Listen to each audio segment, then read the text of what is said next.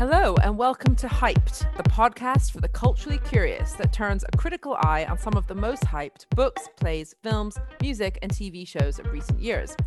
Join us as we work out where these cultural trends have come from and what they reveal about modern society. I'm Zoe Strimple, columnist, dating expert, and historian of gender in modern Britain. And I'm Tom Stammers. I'm a historian of France and an insatiable cultural glutton with a weakness for all things 19th century. Zoe and I have been consuming and debating culture together ever since we were back at university, which indeed is so long ago now that Piers Brosnan was the hot new Bond at that time. I mean, that's literally true. In fact, I think I gave him the golden eye on.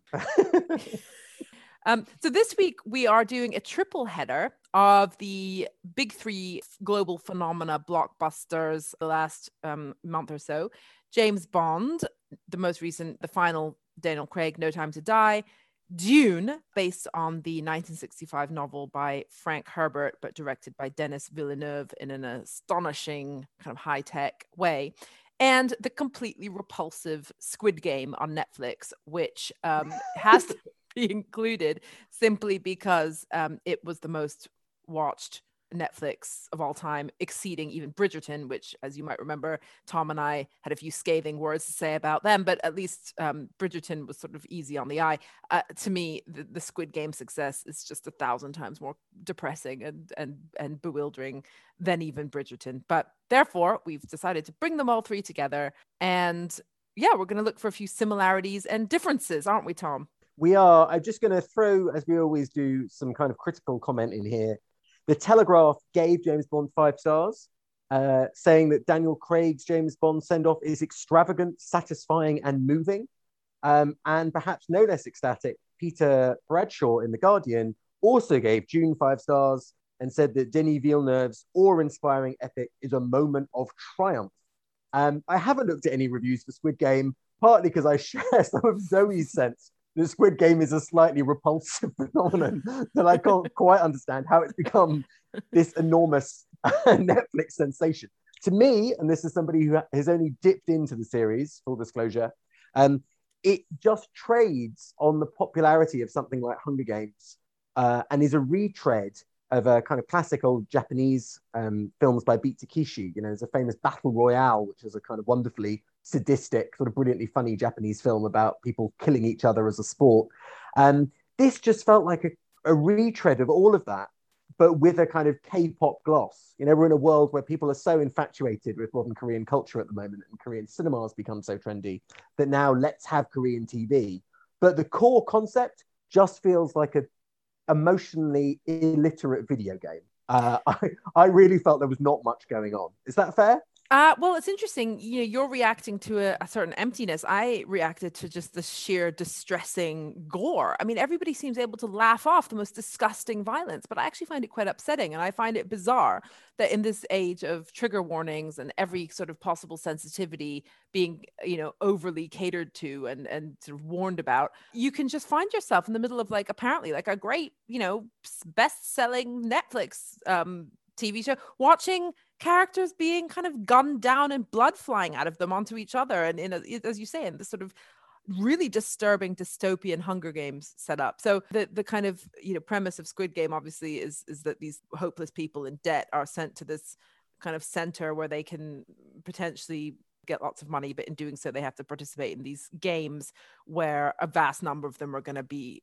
shot dead on the spot in front of each other as they go. And I was just, and apparently the kind of main character, and there are a few other main characters, apparently we, you know, get to look forwards to lots of people we vaguely care about being sadistically but sort of comically absurdly kind of mown down in the course of these games. Apparently though, it's supposed to just be a comment on the Korean debt crisis, the personal debt crisis. So Koreans are in more debt, I think, than any other people. And I don't think it's about state debt. It may be, but it's definitely about individual debt. So apparently it is definitely a kind of political comment on that sort of extreme financial status of many of the citizens there. But what's so interesting is, you know, why is the rest of the world responding to quite a specific type of social problem. That's the kind of more interesting socio backdrop to Squid Game. But my God, it's just gruesome and upsetting. And I just can't believe that this passes for entertainment. To me, it was actually, I had to watch with my eyes covered. And I think actually that takes us to the potentially a bridging point, which is that, all three of these blockbuster screen events revolve around huge amounts of violence and destruction, only expressed in different ways. But I think Squid Game is the one that has gruesome, hollow, mocking absence of morality, really. And the other ones don't have that. What do you think about the play of morality across all three of these extremely violent blockbusters, and indeed the kind of appetite crowds have for this kind of, this large scale gruesomeness? Well, standing in the background of Squid Game, as I suggest, is a sort of video game shoot 'em up. And I think it's interesting that you found it so affecting, Zoe. I think we've just got to remember that for people playing video games, gunning people down is sort of part of popular leisure now for a whole bunch of people. And I felt that Squid Game just you felt as attached to these characters as you would to people that you were kind of going to blow up on level 4 of the game. So I felt the hollowness was something to do with the way that video games are infiltrating television or infiltrating cinema. Now, that doesn't always have to be in ways that are emotionally reductive, but I felt some of the callowness of this, and you're right to say there's something amoral about it, and there's a sort of cartoonish violence, suggests maybe something to do with that video game origin. The other two, I think, are really interesting in terms of the morals, in that Bond feels like a much more comforting moral narrative. It really is a story about little England saving the world yet again. It's a sense of, against adversity, the kind of slightly wily, slightly long in the tooth, but kind of well-meaning agent and the British establishment are nonetheless able to save the world order. It's quite a conventional morality. I mean, it tries to suggest a sort of equivalence at one point. The baddie says to Bond, we're both very similar in our ways. We're both highly destructive characters. But the screenwriters and the directors clearly don't believe that. Yes, we try and give Bond the odd demon here or there. We try and make him a slightly sort of more agonized character, especially in Daniel Craig's playing, because I think Craig is a really sensitive actor. But essentially, this is always a kind of goodies and baddies, Manichaean kind of universe. But I think it'd be interesting to think about the politics of where that comes from, maybe in a minute. Whereas what I loved about Dune, and I can't contain my hype for Dune, and I know we're meant to be being cutting through the hype, but I have to say this blockbuster thrilled me. And it thrilled me precisely because it wasn't very sentimental. Dune actually isn't very interested in character. Like, it's not very interested in personality. It feels instead so stylized and so ritualistic and mythical that it doesn't really care about moral development. I mean, it doesn't really care that much about plot. The thing it reminded me of, Zoe, was something like a Philip Glass opera, where it can be very static, it can be quite slow, but also incredibly beautiful. And it becomes weirdly immersive in its stasis. So, yeah, Bond is a moral story where there's a goodie and baddie and there's a clear narrative arc. Dune, to me, felt like almost a series of tableau that could have gone on forever, almost. But where the morality is far more murky, I think, and that's got something to do with the funny sort of politics of it as well. What did you make of the morality of the Bond story, Zoe? Well, just to quickly just agree with you, interesting observation with the Philip Glass. It reminds me, as now that you mentioned, of Akhenaten. Is that what you were thinking of? Yeah, absolutely. This kind of Egyptian, timeless, hieratic. There's a posh word. Yeah, now you might want to unpack that. Even I might need some help on that one. Slightly sort of, what's the word? A sort of solemn, sacred quality. Oh, I like that. Okay. Hieratic. Yes. Beautiful. Everybody, hieratic. Yes, very much so. Well, so in terms of the morality of Bond, I think it's got a very reassuring moral compass, actually. And of the three, it's obviously the only one that has traditional morality rooted in concepts like romantic love and parenthood, and family duty. And in a way, humanism. There's still also an epic quality to this choice to choose the path of good and the choice to choose totalitarian, all-encompassing evil, and yet the two can come from the same place. So the woman that Bond, played by Léa Seydoux, the woman that Bond falls in love with and marries, you know, the film opens with her watching her mother be gunned down by this terrifying, demented child of a family which had itself all been gunned down by her father. So they have sort of slightly parallel motivations, except she becomes good and is with Bond, and he becomes incredibly evil, and her interpretation is to fight for good. You have the kind of the everyday moral goodness of Bond, despite his obvious flaws. And of Bond's universe and his colleagues and his henchmen. And then you have this, not just this bad in his opponent, but this, you know, epic bad, the bad that won't be satisfied until it's destroyed all of human life. No, I agree with you, Zoe. And I think in a way they could have made the baddie more compelling if there was a stronger sense of the like what his animus is really aimed at. I mean, I agree with you. This sort of anti-humanism is interesting. And there is this bit with the kind of garden, you know, where he's created this sort of funny sort of refuge where he has his garden, and that's in a way the only thing that he can kind of control. And his sort of dislike of humanity as this sort of messy or unnatural force that might be, you know, they could have really made an eco baddie, which I think would have been fascinating, that I think they're probably not quite ready to do intellectually. Instead, it fell back into maybe there's a weird racial dimension to this. You know, there was sort of echoes of it being maybe sort of anti-African at one point. There's a quite muddled conversation about whether he's trying to sort of punish particular races and ethnicities. But what I did like actually was poison. I liked the fact that his mode of action is through poison, which is a very sort of unspectacular kind of evil, I guess. It makes you think of the recent Salisbury poisonings or whatever, obviously. But it's quite nice that it wasn't a giant bomb or a giant laser, but this malingering thing, this sort of nasty malingering thing against which humans really, even the most sort of brave humans are sort of rendered completely impotent and useless.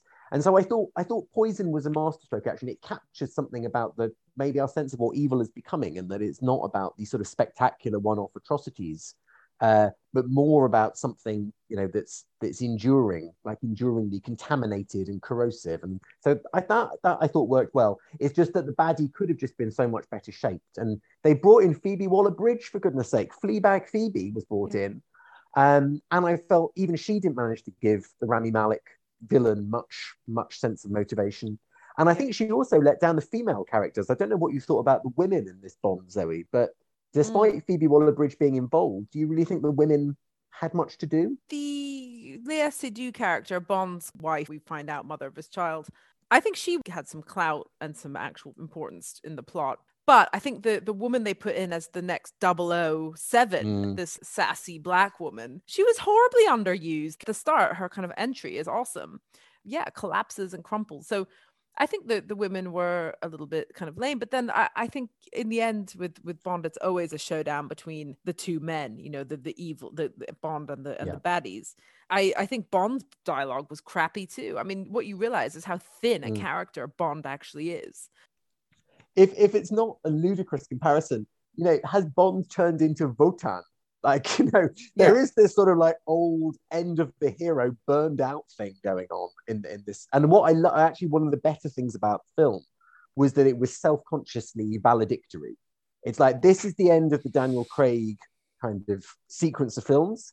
And this is maybe also the end of the Bond universe such as it was. And I think the things you're saying about diversity, Zoe, speak directly to that, you know, is this still a world where we can have white, you know, patriarchs for the British state running around saving the universe? Like, I think the belief in that, and of a franchise that really was very rooted in a Cold War moment and continues to sort of thrive on Cold War tropes and types, you know, there's always something vaguely Russian in the mix. Maybe that is now just past its sell-by date. And there was a self-consciousness that this is probably the last version of that you can politically plausibly get away with at the start of the 21st century. That you know, there was a sort of letting go.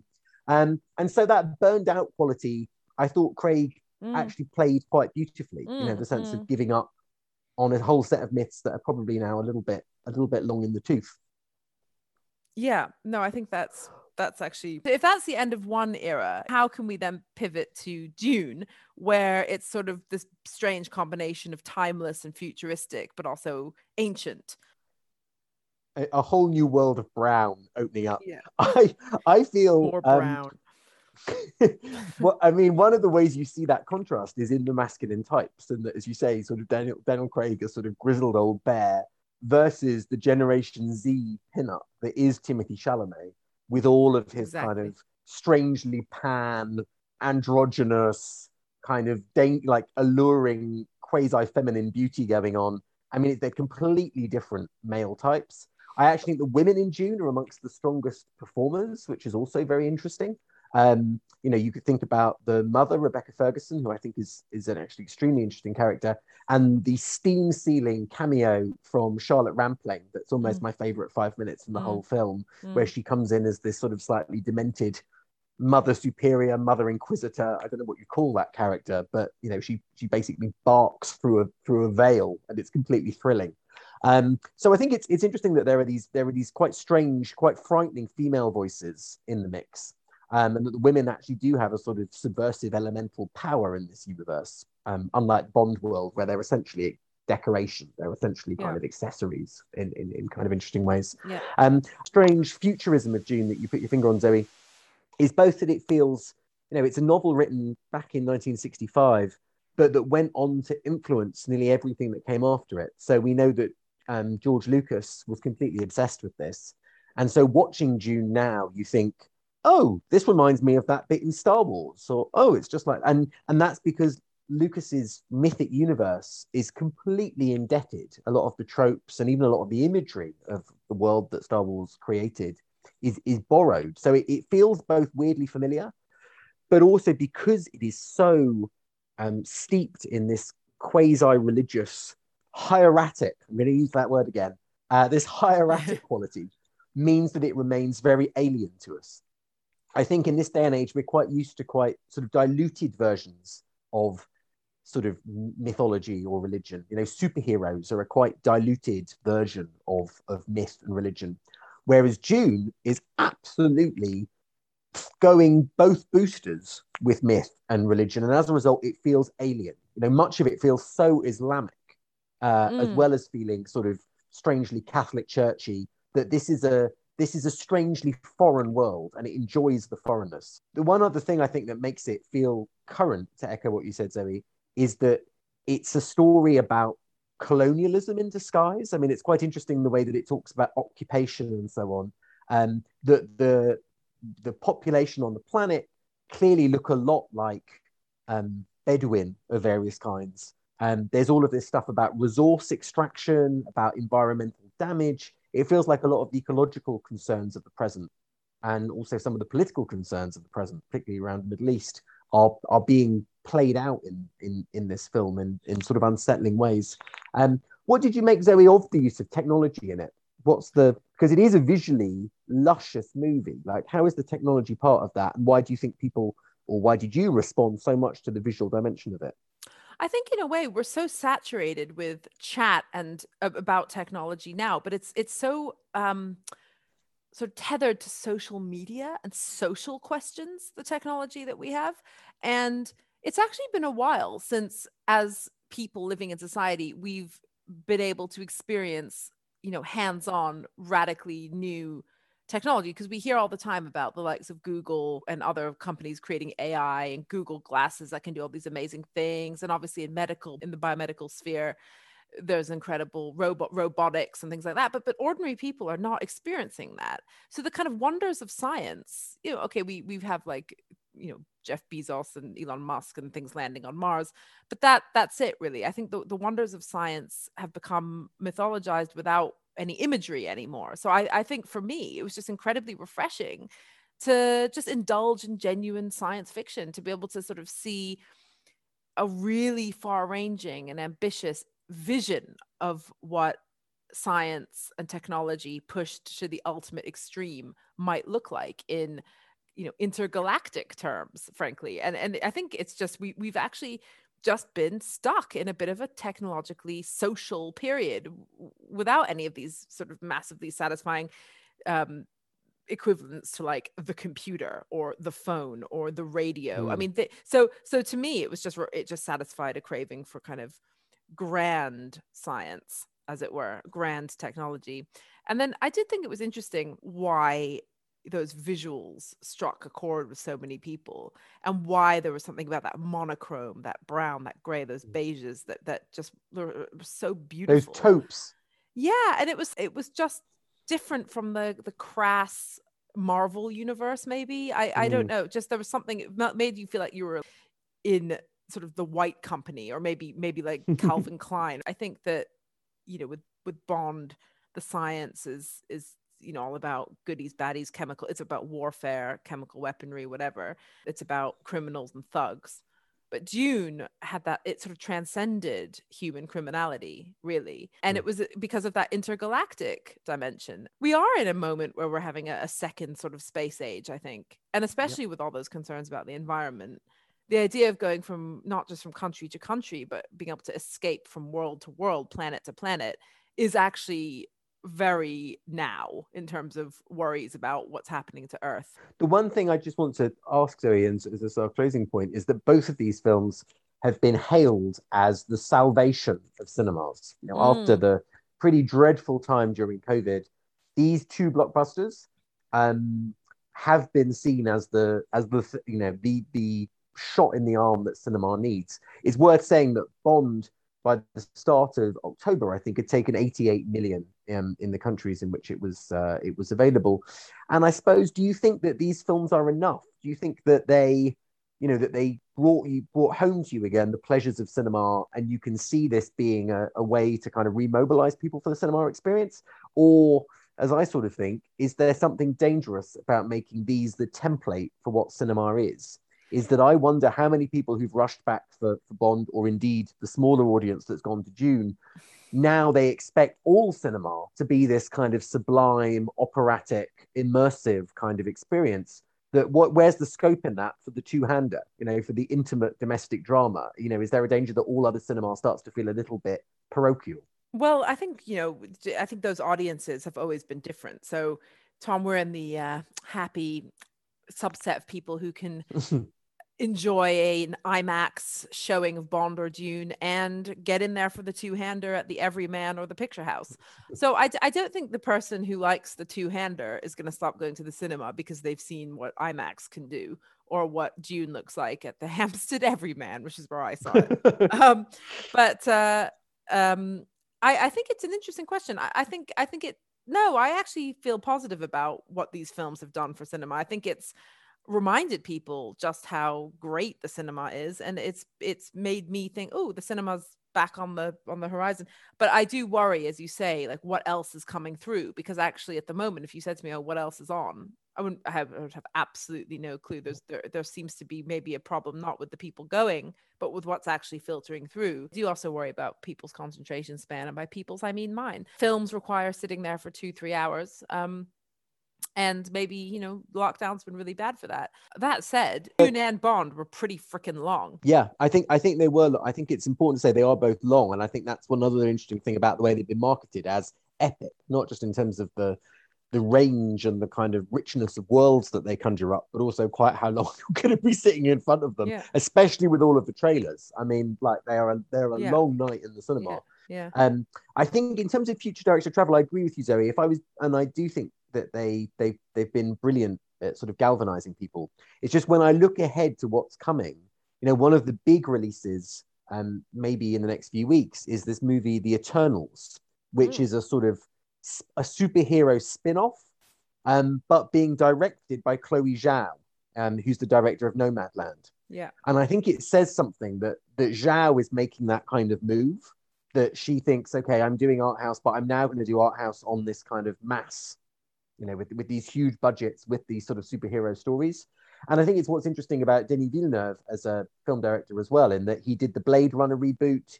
He did Arrival a few years before that. I've always liked his films, but there is something going on where there is an attempt, a bit like Christopher Nolan, to bring blockbusters and art house together. Now, it doesn't always work, but I feel in an era where the cinema is trying to kind of get people excited again, and create a sort of sense of event, there's clearly a pressure from studios to try and bring some of the creative freshness that people who are doing art house movies and apply that to these sort of big juggernaut kind of films with massive budgets that they think they can kind of pack people in for. Final thought then, Zoe, then why the hype, either for Bond or for Dune? Well, or for Squid Game. And I'm afraid to say, first of all, poor Squid Game has been left out. I'm not forgetting Squid Game. A thirst for violence, firstly. Secondly, a thirst for things that have nothing to do with our, world's dystopias, hellscapes, futurism, science fiction. This is serious escapism going on at the moment. And then I think the hype, honestly, the Squid Game hype I'm afraid it's just going to have to remain a mystery to me, apart from that it must be because society is imploding. And the culture is over. But in terms of the other two, just fun. I mean, Bond is reassuring, people. Yeah. It's a prestige franchise. Everybody loves a bit of Bond. You sit back and relax and count on those special effects, and it's just a really fun, as you say, morally simple experience. Dune is just a much more sort of a grander, hieratic, if you will, experience, and visually just so interesting. And we are so saturated by amazing visuals these days that to find something, and I think in a way that monochrome was the genius of it, because we're saturated by color as well. It was just we're very visual creatures these days, much more than text, and so it was just a treat in that sense. What about you, Tom? Why the hype? I agree with everything you've said. I think Bond, as you say, is like a heritage brand. It's like having a digestive biscuit. And the people who were making it knew that. They knew that they had to do a version of the format that everybody loves. And they did just enough tinkering with the elements to make it feel like it had a sort of 21st century freshness. But essentially, this fitted into the kind of type. And people who love, Bond from the 60s onwards will have felt a checklist of kind of familiar references and moves. And so it gave that reassurance. With Dune, I think it's also just a sense of, and this is more of a kind of film critics' admiration, but, this is a book that had defeated previous adaptations. Alexander Jodorowsky tried to make it, completely failed, didn't get anywhere. David Lynch did make it in the 1980s in a very unsatisfying film. And so the fact that somebody's been able to take this epic, unwieldy novel and make something of it as cinema, I think people are excited about. And that sense of expectation now, this is part one, we should say. There is more of this to come. And it's a mark of, again, what a franchise Dune is, that I came out after 3 hours of it and I was ready to see part two the next day. Like I felt hit me with the next installment of this strange and completely sublime universe. Amen to that, Tom. Bring on part two. And this time I'm not seeing it in the Hampstead Everyman. I'm seeing it in the IMAX. With a lot of popcorn and not the nuts that I had, which was highly pretentious and not suitable at all. Not that Timothy Chalamet would be seen dead eating nuts or popcorn. Neither would Rebecca Ferguson, and neither would the gorgeous Oscar Isaac. Oscar Isaac wouldn't touch your nuts. The father in Dune, yes, he wouldn't touch a nut or a carb or anything. But join us next time for Macbeth at the Almeida, starring Saoirse Ronan. I refuse to ever pronounce it right. Saoirse Ronan. Saoirse Ronan. And we are aware that we keep promising that we're going to do State of Fear, and we will, but just not yet.